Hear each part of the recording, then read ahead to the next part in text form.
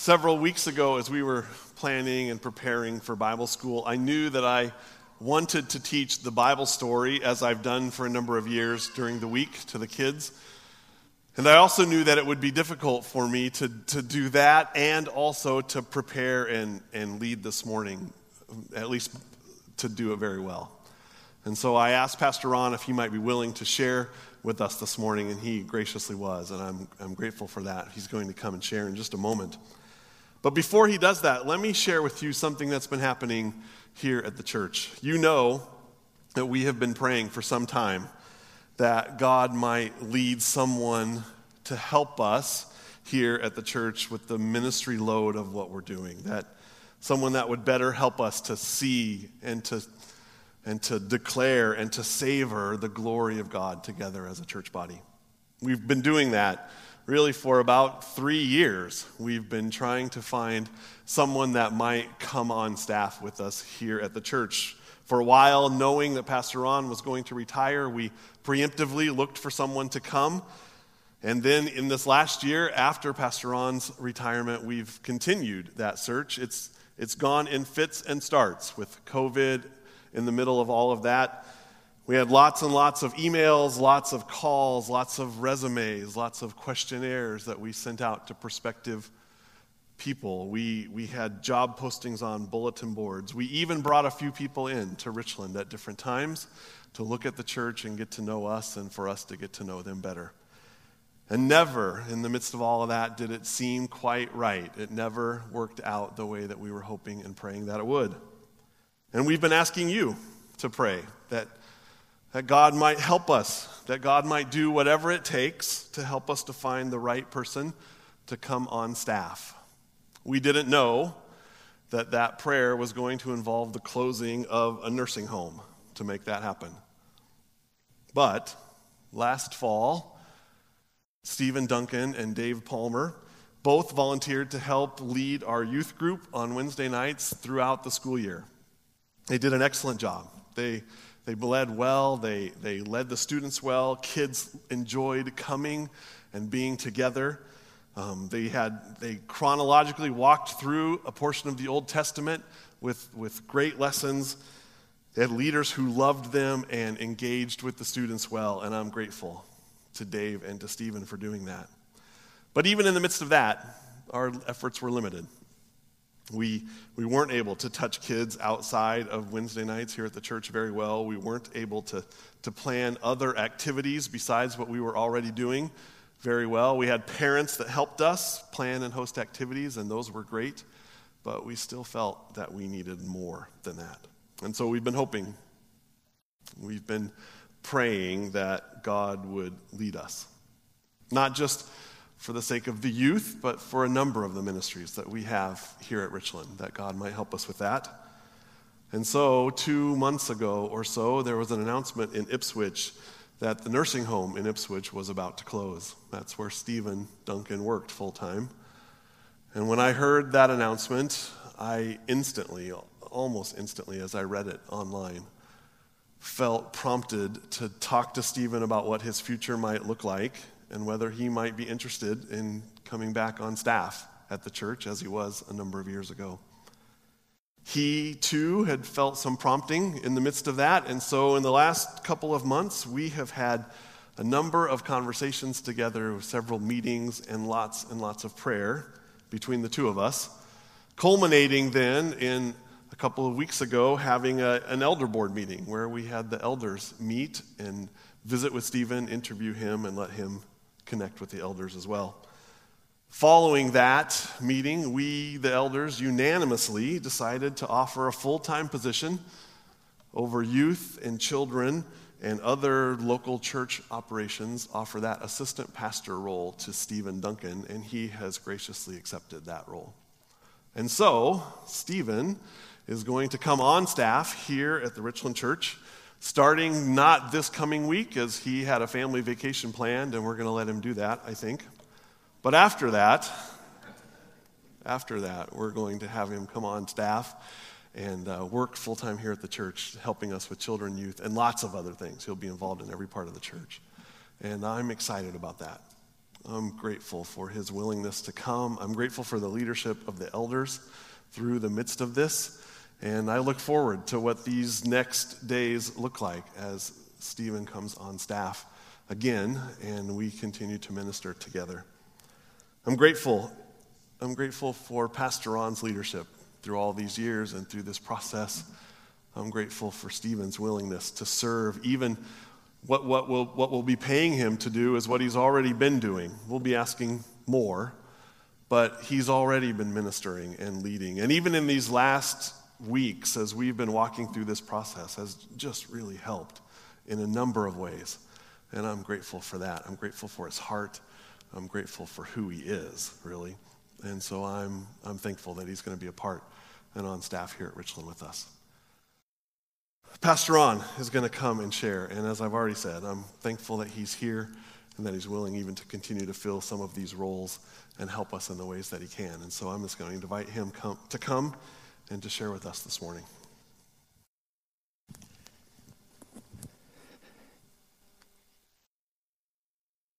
It's exciting news to hear that, Stephen, you're going to be on staff. That was a prayer that we're grateful God has answered.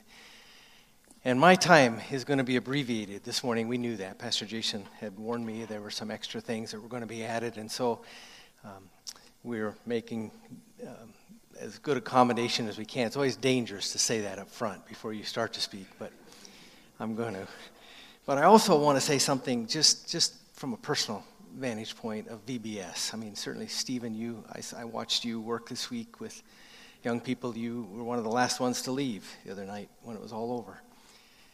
And that's really been, the years that I was here, an incredibly important ministry. Pastor Jason already mentioned that. And many are weary. It was, I hope, a good weariness that you feel this morning if you're here.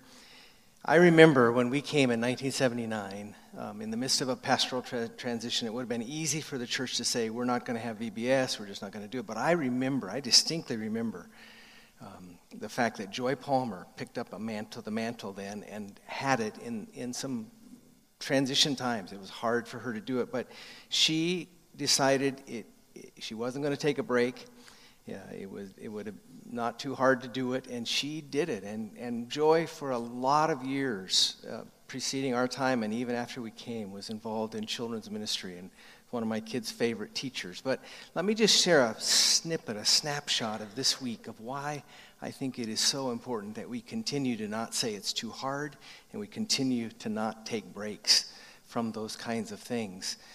Pastor Jason already mentioned there was a gal from out of town who came back who was involved in that, and Kay had a conversation with her. And she would be a picture of some of even what I'm talking about here. But we picked up this week in vans. We drove vans and picked up some kids who had never been here before at VBS. One family had never been here before. One family had come a little bit to Clubhouse before. But this is what happened. The first day we picked them up, it was fine, and they enjoyed it. They kind of wondered what was going to happen, wondered where the church was at as they drive, especially this new family. But they got in, got acclimated to it. The next day, we were 5 minutes late. When we drove up to that house of that new family, they had already called Pastor Jason, wondering where we were. The kids were so excited to come back because people had put the effort in to welcome them, and I'm grateful for that. And then, it didn't stop then. We went to the next house, so the family who'd been here a little bit at Clubhouse, they were upset that we were late because they wanted to be here. And that particular mother actually called us on Friday afternoon saying, what's going on Friday night? It was all new to her. They'd never been at VBS before, wondering what was going on. And she said, the kids loved it so much that I'm going to come tonight and be here. And she did. She came with her kids. And also the mother of the family that had come for the first time was here that night and that evening. And then it didn't stop. We got another text later after VBS was over about camp. This family the family had been here a little bit before, wanted to know about camps and their kids being involved in camps. So it just continues on. And this is what I want to say quickly, and then I'll move on to the text this morning. I really believe there's a text in Scripture that talks about, you've done it unto the least of these, you've done it unto me. It's the one we use for our special need. brochure that we give, I really believe that part of why God has allowed the church to be here and continue to be here in the location that we're at for all of these years has been because of a willingness to go to the least of these. And if there's ever the least of these, it's a generation of children who are unchurched today, have no church connection. And more, that's the case. More and more, people are unchurched. And I think God will continue to bless that and honor that. I'm grateful for this playground. I'm grateful for that new activity center. It all speaks to kids when they come. They're welcome, and we care about them. So I just want to encourage you and affirm you in that as we go forward. Now, take your Bibles, if you would, and turn to Ephesians chapter 3. I want to just briefly make some comments there in Ephesians chapter 3. It's one of the books that I never had opportunity to preach through, and I'm enjoying getting into the book in these days. But in Ephesians chapter 3, I want to begin reading at verse 14. I'm going to read through verse 21, but I want you, as I read it, and if you don't have a Bible, it'll be on page 977 of a Pew Bible, you can find this text. But I want you to notice the flow of the text, and I especially want you to notice how it ends, how the end of it comes. Let's read it together. Verse 14 of chapter 3.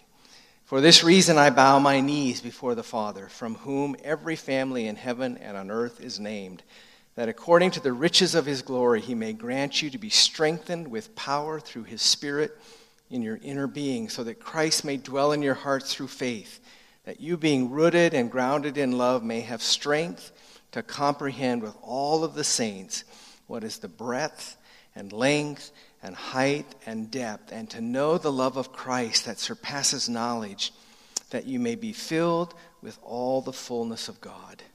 And then in verse 20, Paul says, now to him who is able to do far more abundantly than all that we ask or think, according to the power at work within us, to him be glory in the church and in Christ Jesus through all generations,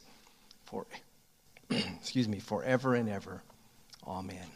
Do you notice how that text ends? Paul begins to talk about the love of God, but then he ends with doxology. He ends with almost a spontaneous moment of worship and praise to God for all that he's been talking about here in this text. He says, he just really shouts, glory to God for all that he has done. A spontaneous moment, I think, for Paul as he was contemplating the kinds of things that he was writing. One of the things that I've appreciated in this transition time of being able to sit over there and be a part of the service is at the close of the services, the benedictions that are read. I hope you don't check out when that comes. I hope you hear it, because it's a spontaneous response, again, to what we've just done. Those benedictions. They're rich. They're full of richness and full of worship as we hear them read. And this is one of those kinds of things. This benediction, if you will, this doxology that Paul comes to after he's contemplated the truths. Now, what I want to quickly do, there's two truths that spur this. One is in the doxology itself. Look there at verse 20. It says, now to him who is able to do far more abundantly than all we ask or think, according to the power at work within us. That's number one, the power of God, the sovereignty of God, the God who accomplishes his purposes. Paul is marveling in that God, this all-powerful, sovereign God, who he says can do more and wants to do more and will do more than we can even imagine for his people, for the church. And he's amazed at that statement. But it's deeper than that, I think. It isn't just the sovereignty of God. It is some doctrine about God being sovereign and supreme. But there's something else that comes a little bit before that, I think, that combines with that as we look deeper in the text. Look with me at verses 18 and 19, because I think that's where you find the other half of this, which I think is really what causes Paul to rise up at this moment. And this is what he says: May we have the strength to comprehend with all of the saints what is the breadth and length and height and depth of the love of Christ to his people. That's really what he's saying there. That we somehow would understand how magnificent it is. And then he says, you can't. That's really what he says. I hope you will, but you can't. You'll never exhaust it. You'll never exhaust an understanding of the love of God for his people, for his church. So you combine those two things, an all-powerful God, which would be absolutely frightening, except it's an all-powerful God who at the same time is a loving God and brings those two things together for the sake of his church, for the sake of a people who will look to him. That's what causes, I think, Paul here in this case to marvel at the things that he's been contemplating, the things he's been talking about. These past days, I've been asking God personally in my life to help me to better see that, to see the depth and height and width and all of that of the love of God. And there's some text. I want to just look at 4 texts this morning. Some things that God has been teaching me and showing me and helping me to see in a better way about the love of Christ, so that, again, my life will be more spontaneous in saying glory to God. There'll be times when, whether your personality and your temperament is to say it audibly or it just wells up within you, there's just a sense of glory to God.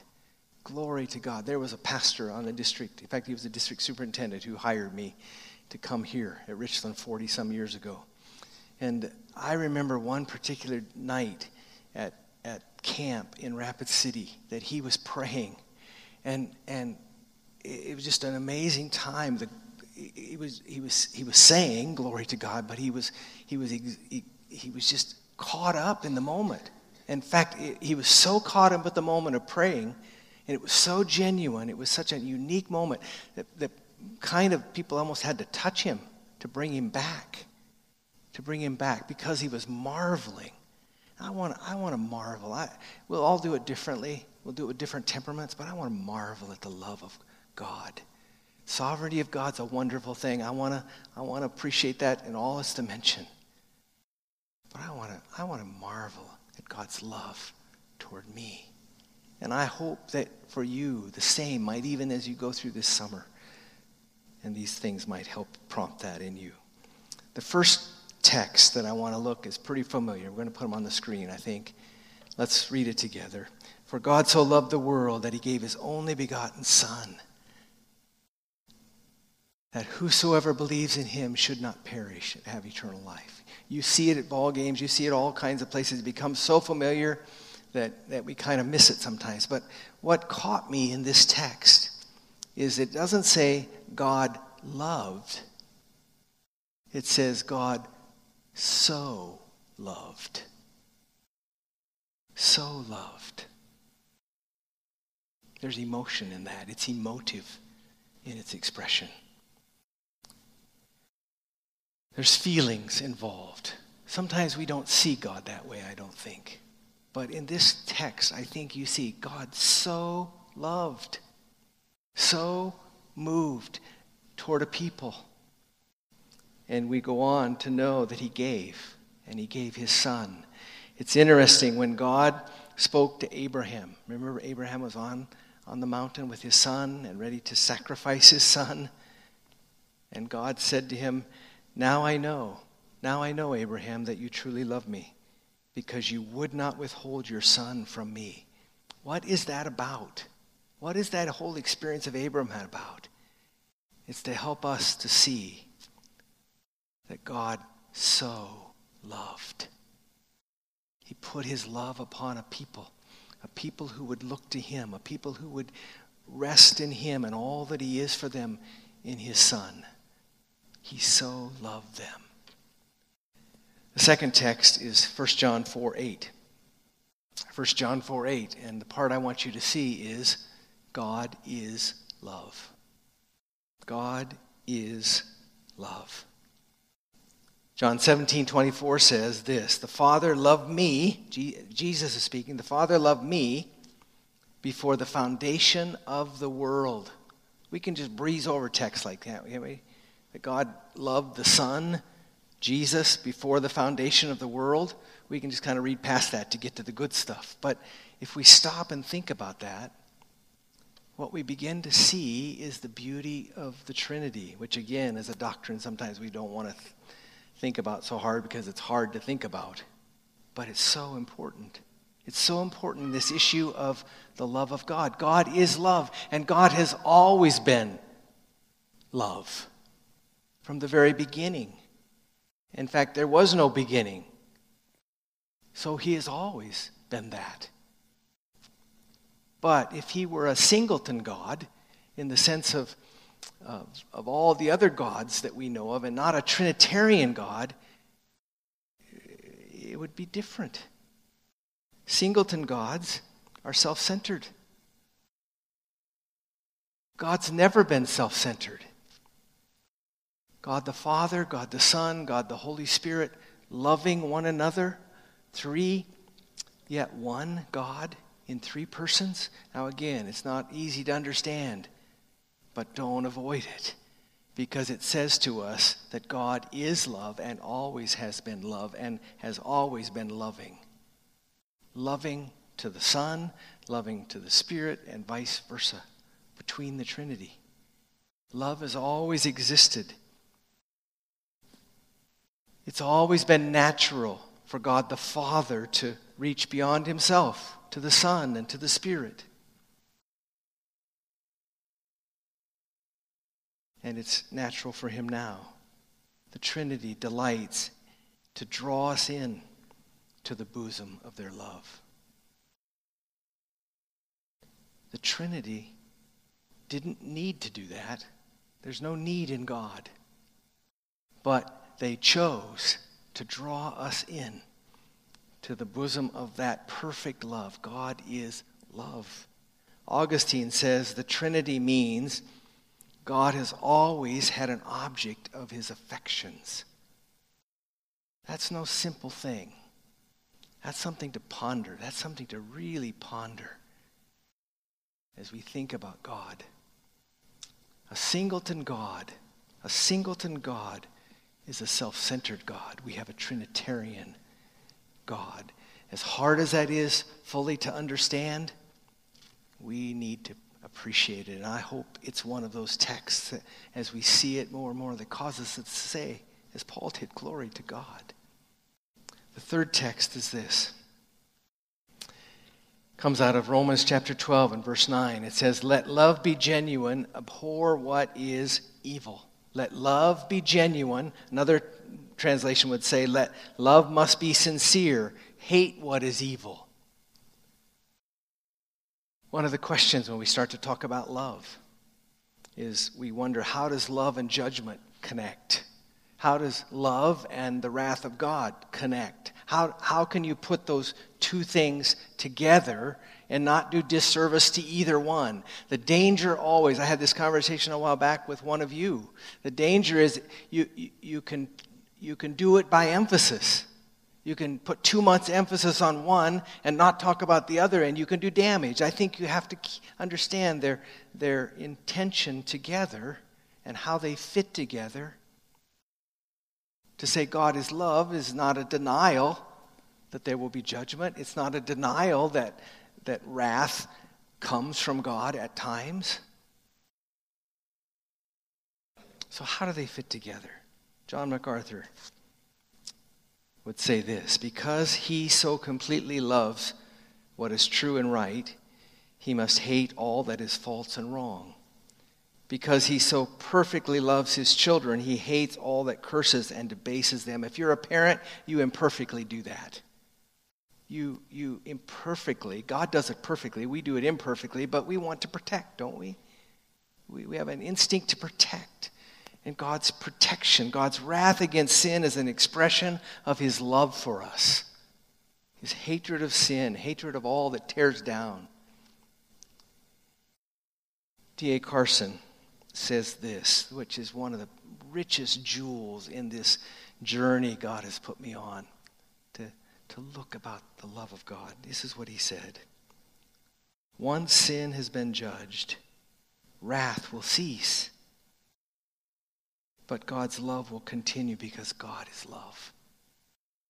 Once sin has been judged, wrath will cease, but God's love will continue because God is love. There will be no wrath one day. It will be gone. In a new heavens and a new earth, it will be gone. There'll be no reason for it. Sin will be gone. The reason for it disappears. And this is the truth that has caught me. Love is an attribute of God. It's a characteristic of God, and therefore it will always be a characteristic of God. Wrath is not. Wrath will cease. It's not an attribute of God. It's a response to sin. And so, the quote of Carson, once sin has been judged, wrath will cease. I say to you who have fled to Jesus for rescue this morning, there is no wrath for you. It is gone. And though the enemy will come to you at times and say it's there, it is not. And you have to fight that. And some of your temperaments have to fight it harder than others.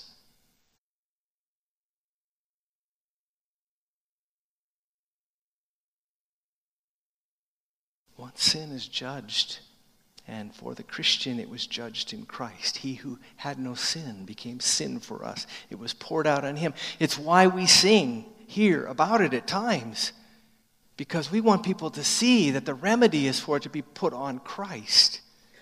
And it's gone forever once it's there. It's gone forever. Even when I'm moody and out of sorts and say things I ought not to say or think them, there's no wrath from God toward me. When I functionally serve other idols, by that I mean comfort or control or whatever other idols we might struggle with, when I functionally serve those things and don't serve him, which is the definition of sin, there is no wrath from God toward me. It's gone. When my eyes linger places too long, there's no wrath. It's gone. When my heart wanders and grows cold, there is no wrath. It is gone. When judgment falls, wrath disappears. And judgment for the Christian fell on Christ. He took the penalty for us. And I say to you this morning, if Satan is trying to convince you otherwise, fight it with everything within you to believe that truth. Fight it. Don't let the enemy confuse you. The one who really struggles with this is the one who's really sensitive. And you know you've confessed it. You know that you're sorry. You know that you don't want to live there. And Satan will come and try to say, look at that, look at that. And what I say to you is, don't look at that. Look at Christ. He is our Savior. He is our wrath bearer. And one day, because you have let him be that and rested in him, it will be gone. It will be gone. It will no longer be here. And then finally, number 4 this morning. John 17:23. This again is a powerful truth that is amazing to comprehend.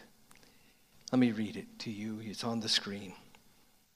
I and them, and you and me, that they may become perfectly one, so that the world may know you sent me and love them even as you loved me. That's Jesus speaking. He's speaking in regards to the Father. I and them, your people, and you and me. He's talking God, Father, you and me, that they may become perfectly one, so that the world may know you sent me and love them even as you loved me. Remember that Trinitarian love that was shared between the Father, Son, and Holy Spirit from all eternity past? Had no beginning. It's just there. That love that flowed between them, that's the love now that God beckons us into. He beckons us to come. He wants us to experience it. That's the call of the gospel. He wants us to live in that love.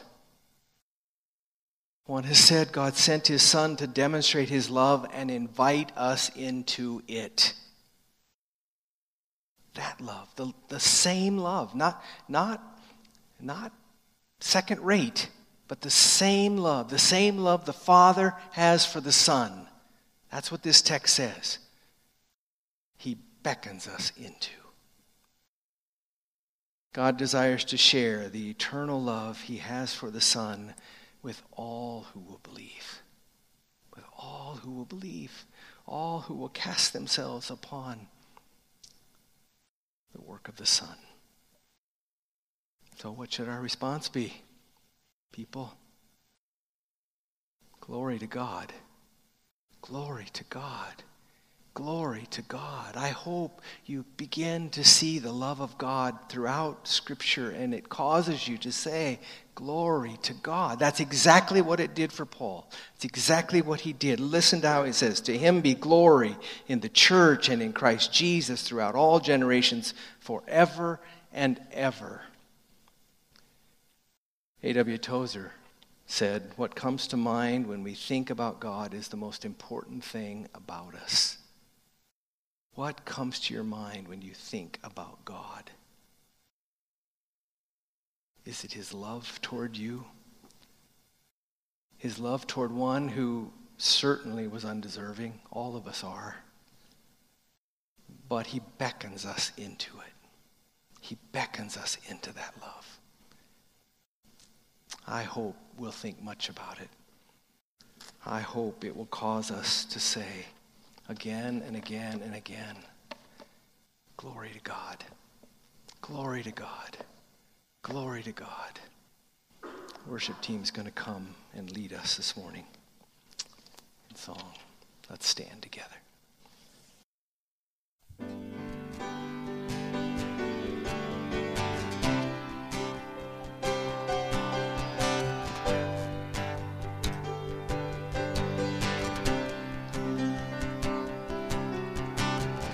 How has the sinner been forgiven? How has the rebel been made clean? Oh, blinded eyes been made to see. How have the orphans been adopted? Who hated your love and ran from grace, despised and rejected all your ways. How wonderful the Father's love for us, that he would send his only Son to come and rescue us. He has saved us, called us blameless, guides us now and will sustain us. Oh, how wonderful the Father's love.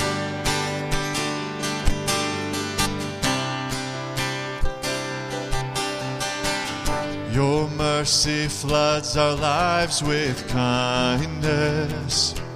Your grace has colored all we see, and you have promised not to leave. You freely give your Spirit to us, so we can be sure we're sons of God and rest in the hope of what's to come. How wonderful the Father's love for us, that he would send his only Son to come and rescue us. He has saved us, called us blameless, guides us now and will sustain us. Oh, how wonderful the Father's love. Though sufferings may fill our lives, we're confident we're heirs with Christ. And so we cry, Abba, Father. Though sufferings may fill our lives, we're confident we're heirs with Christ. And so we cry, Abba, Father. How wonderful the Father's love for us, that He would send His only Son to come and rescue us. How wonderful the Father's love for us, that He would send His only Son to come and rescue us. He has saved us, called us blameless, guides us now and will sustain us. Oh, how wonderful the Father's love.